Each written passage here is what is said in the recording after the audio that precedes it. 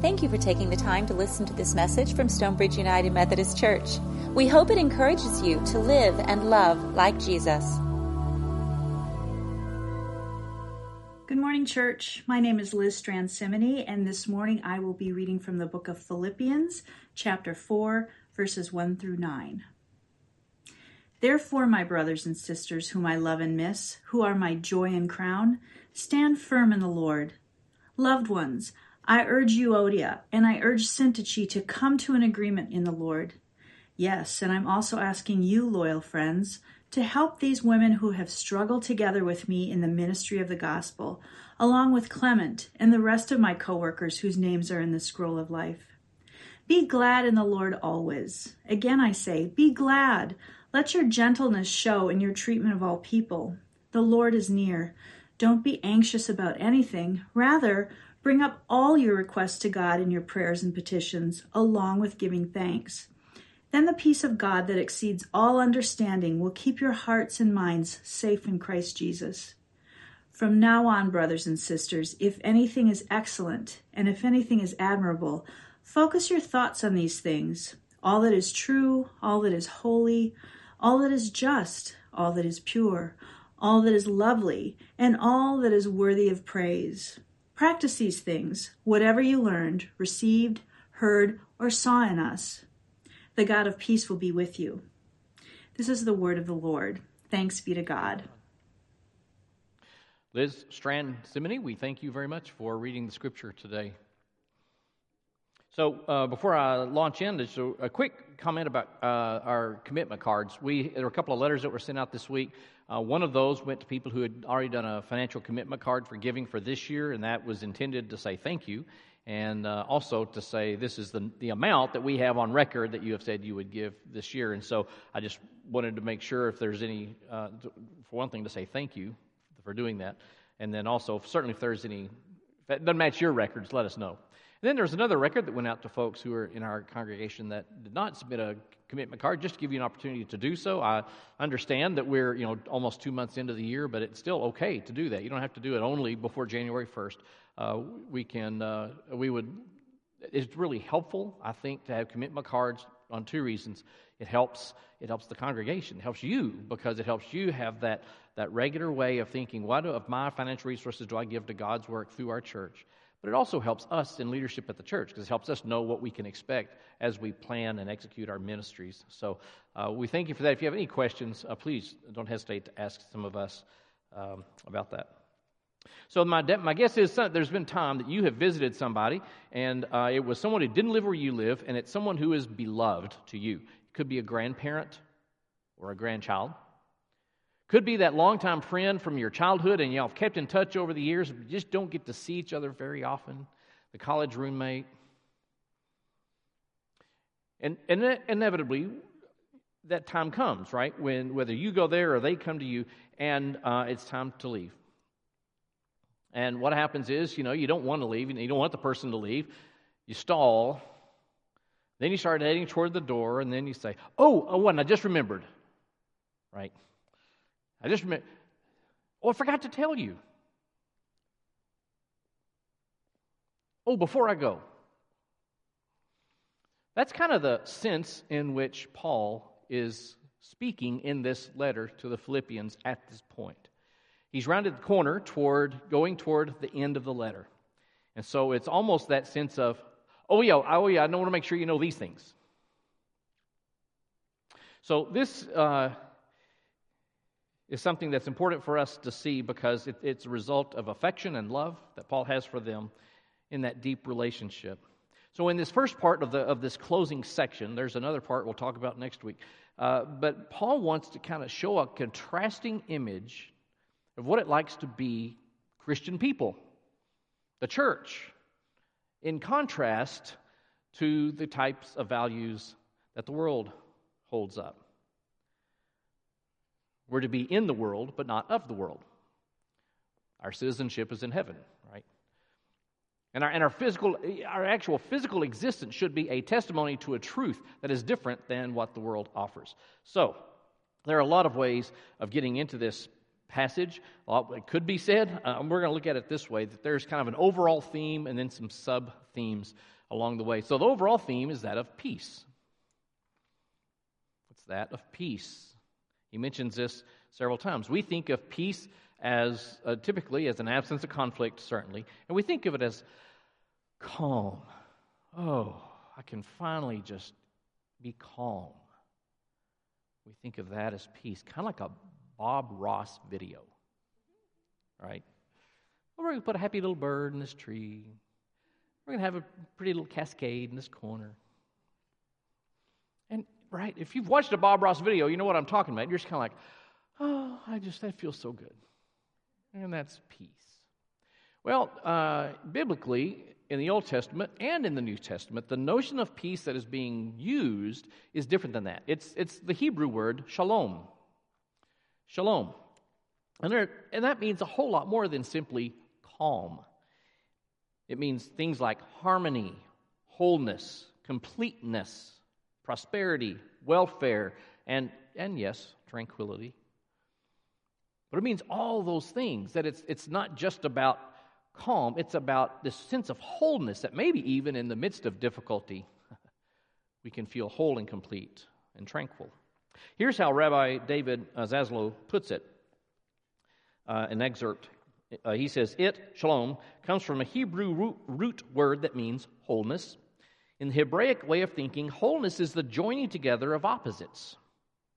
That's why we say shalom when we greet friends and when we wish them farewell. When I come from somewhere, I'm going to someplace else. When I realize this, I feel wholeness, and that is the source of peace, this knowledge that all of my opposing energies are somehow linked and part of a single whole. Shalom. So let's look at the first sub-theme. That is partnership. Partnership. Who likes group projects in school? Is there somebody? There's a couple of folks. There's always somebody.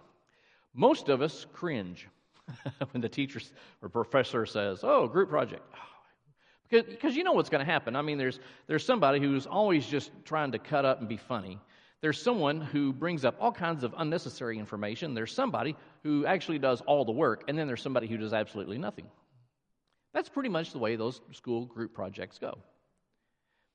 But we have a sense, at least, of what partnership would be like. I mean, I think, especially in any kind of organization, profit or nonprofit, when you see that there is a strong partnership of people in that organization, then there's some qualities, characteristics you can probably name. But Paul's letter to the Philippians and to the Colossians and to the Corinthians is a more of an intimate kind of thing.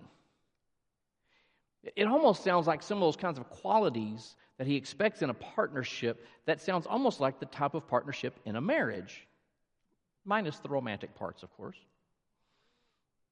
So just here are a few characteristics of a good partner in marriage. They share a strong emotional connection with you. They respect you. They exhibit unwavering commitment. They communicate openly. They give you undivided attention. They value mutual trust, and they practice forgiveness. Now that sounds a lot like what Paul says in many of his letters of what it means to be in this partnership together. So, partnership. Second sub-theme would be presence. Presence, yes, you'll notice some alliteration, yes. Peace, partnership, presence, yes, P words. Presence, it's about how you are in the world. That when you walk into a room, your presence enters the room. What does that presence communicate? What does it look like? What do people experience when your presence is there? Paul talks about, he radiates joy. Joy. I mean, all through this letter, it's been joyful. He clearly loves these people and very grateful for these people at this church, and they are to him. So he radiates joy, and he tells them, be glad. Hey, I'll say it again. Be glad. Rejoice. Be a person of joy. That would be part of your presence in the world. Let your gentleness be shown toward all people. Now, we think of gentleness often as someone who's very meek and timid. That's not really the sense of the word here. It's really more of someone who is magnanimous. Someone who gives a generous consideration of other people. You know, this would be the person whose go-to is always assuming positive intent. Assuming positive intent on the part of the other person. Someone whose gentleness is shown to all people. And don't be anxious, he says. Don't be anxious. You might have heard the phrase, I've used it before, a non-anxious presence. That gets used in teaching circles and counseling circles and other circles, but it's certainly helpful for anyone to understand what it means to be a non-anxious presence, that sometimes we're with somebody who is very upset. They're very angry, they're very sad, they're very irritated, whatever it is. And sometimes if we just join them in that, it doesn't really help anything. Sometimes we need to be a non-anxious presence. You know, when a small child has a total tantrum and meltdown, be a non-anxious presence with them. So don't be anxious. So we're going to be joyful, we're going to be gentle, magnanimous toward others, we're going to not be anxious, be a non-anxious presence because we pray. He says, so pray, make your requests known to God with thanksgiving. With thanksgiving. You know, it's often we think of prayer as that checklist that we pray, okay, God, here's the things I need you to do. And as you get them done, I'm going to check them off, okay? Yeah, no, it's a conversation with God that's partly saying, God, well, I really need help with this. God, help this person that's going through this. And God, thank you. Thankfulness. With gratitude, we pray to God. And when we do that, he says in verse 7, then the peace of God that exceeds all understanding will keep your hearts and minds safe in Christ Jesus. The peace of God that exceeds understanding. You might be going through a difficult time at some point in your life, and you might even wonder yourself, I don't know how I am as together as I am going through this. Or you may see somebody else, and you might say to them, man, how can you be so at peace right now? It could be this gift of peace that God gives that really is beyond our understanding. And so we would say to God, thank you for that. So we've talked about partnership, we've talked about presence. Well, now what about perspective? Perspective. After you read the first part of chapter 2 in Philippians, much of what you keep reading kind of hooks back to that area, because right there, that's where they had the Christ hymn. Now, you might remember that from a few weeks ago. The Christ hymn describes the nature and the character of Jesus, right? And it says, have this attitude, this mindset, this perspective that was in Christ Jesus. It goes on to describe what that was. It was an attitude of humility. It said he did not consider that his equality with God was something to be exploited. Well, wait, here I am in human flesh, and I'm equal to God. Well, I can rule the world. Nope. Because he was humble. And he was there to serve others. He was obedient to God. That's to be our perspective, the way we think. I mean, Jesus himself said, I came not to be served, but to serve. So to have this perspective, Paul says, think about these things. Now, this is an active process he's inviting us into. It's an active process, not just maybe I'll remember that later. No, think about these things. And so there's a list that he provides. But before I run through that list, for just a moment, let me talk about how it is that we think. How it is that we think. So, You probably know we have different parts of our brain. One part of our brain we'll just call the unconscious brain, right? And that is the part that's always at work. Always at work. It makes sure you're breathing when you're asleep. It makes sure your body digests its food. It's always at work. The other part of your brain is the rational, conscious part where you make decisions and you ponder things. The thing is, the unconscious is far more powerful and far larger than the conscious. And so sometimes that kind of starts to take over.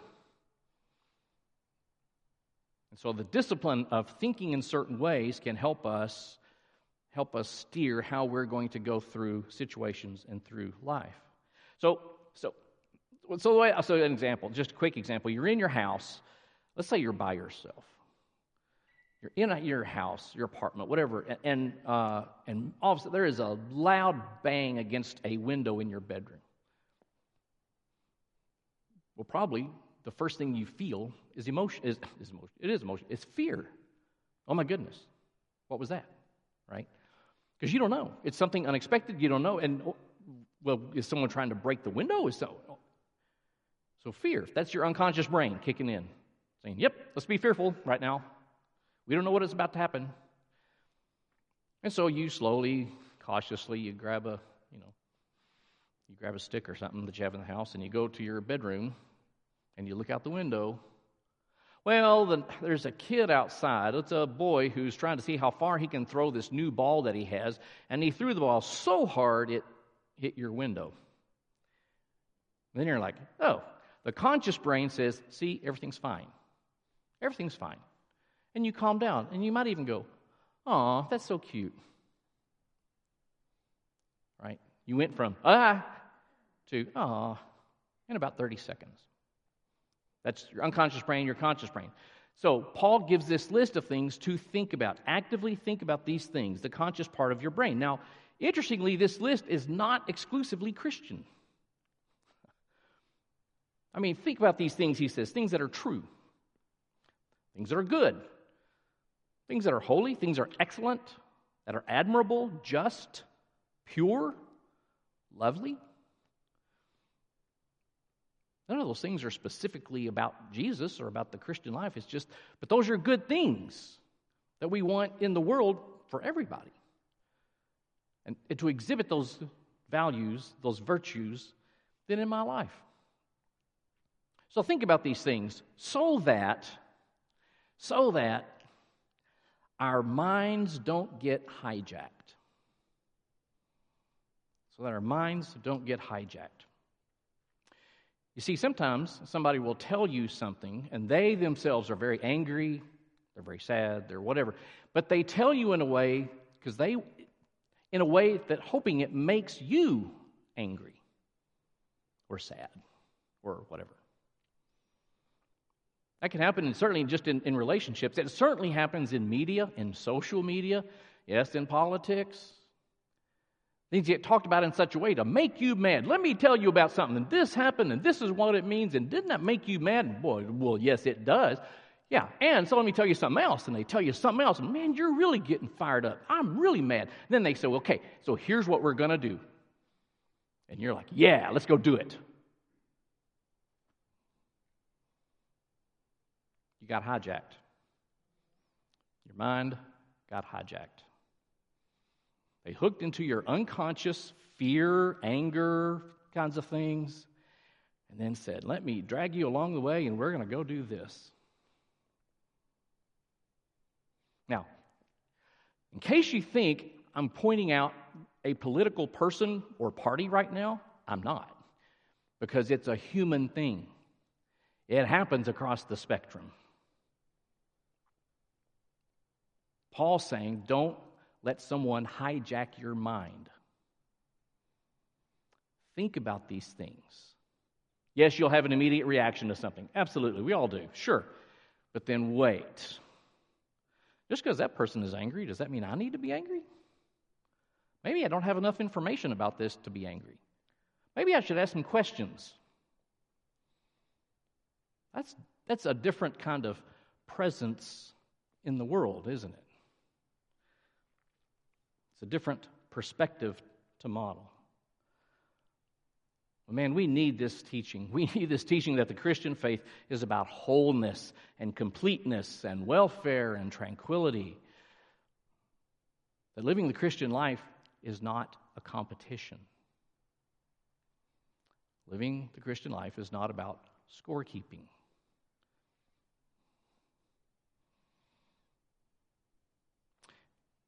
It's about some other things.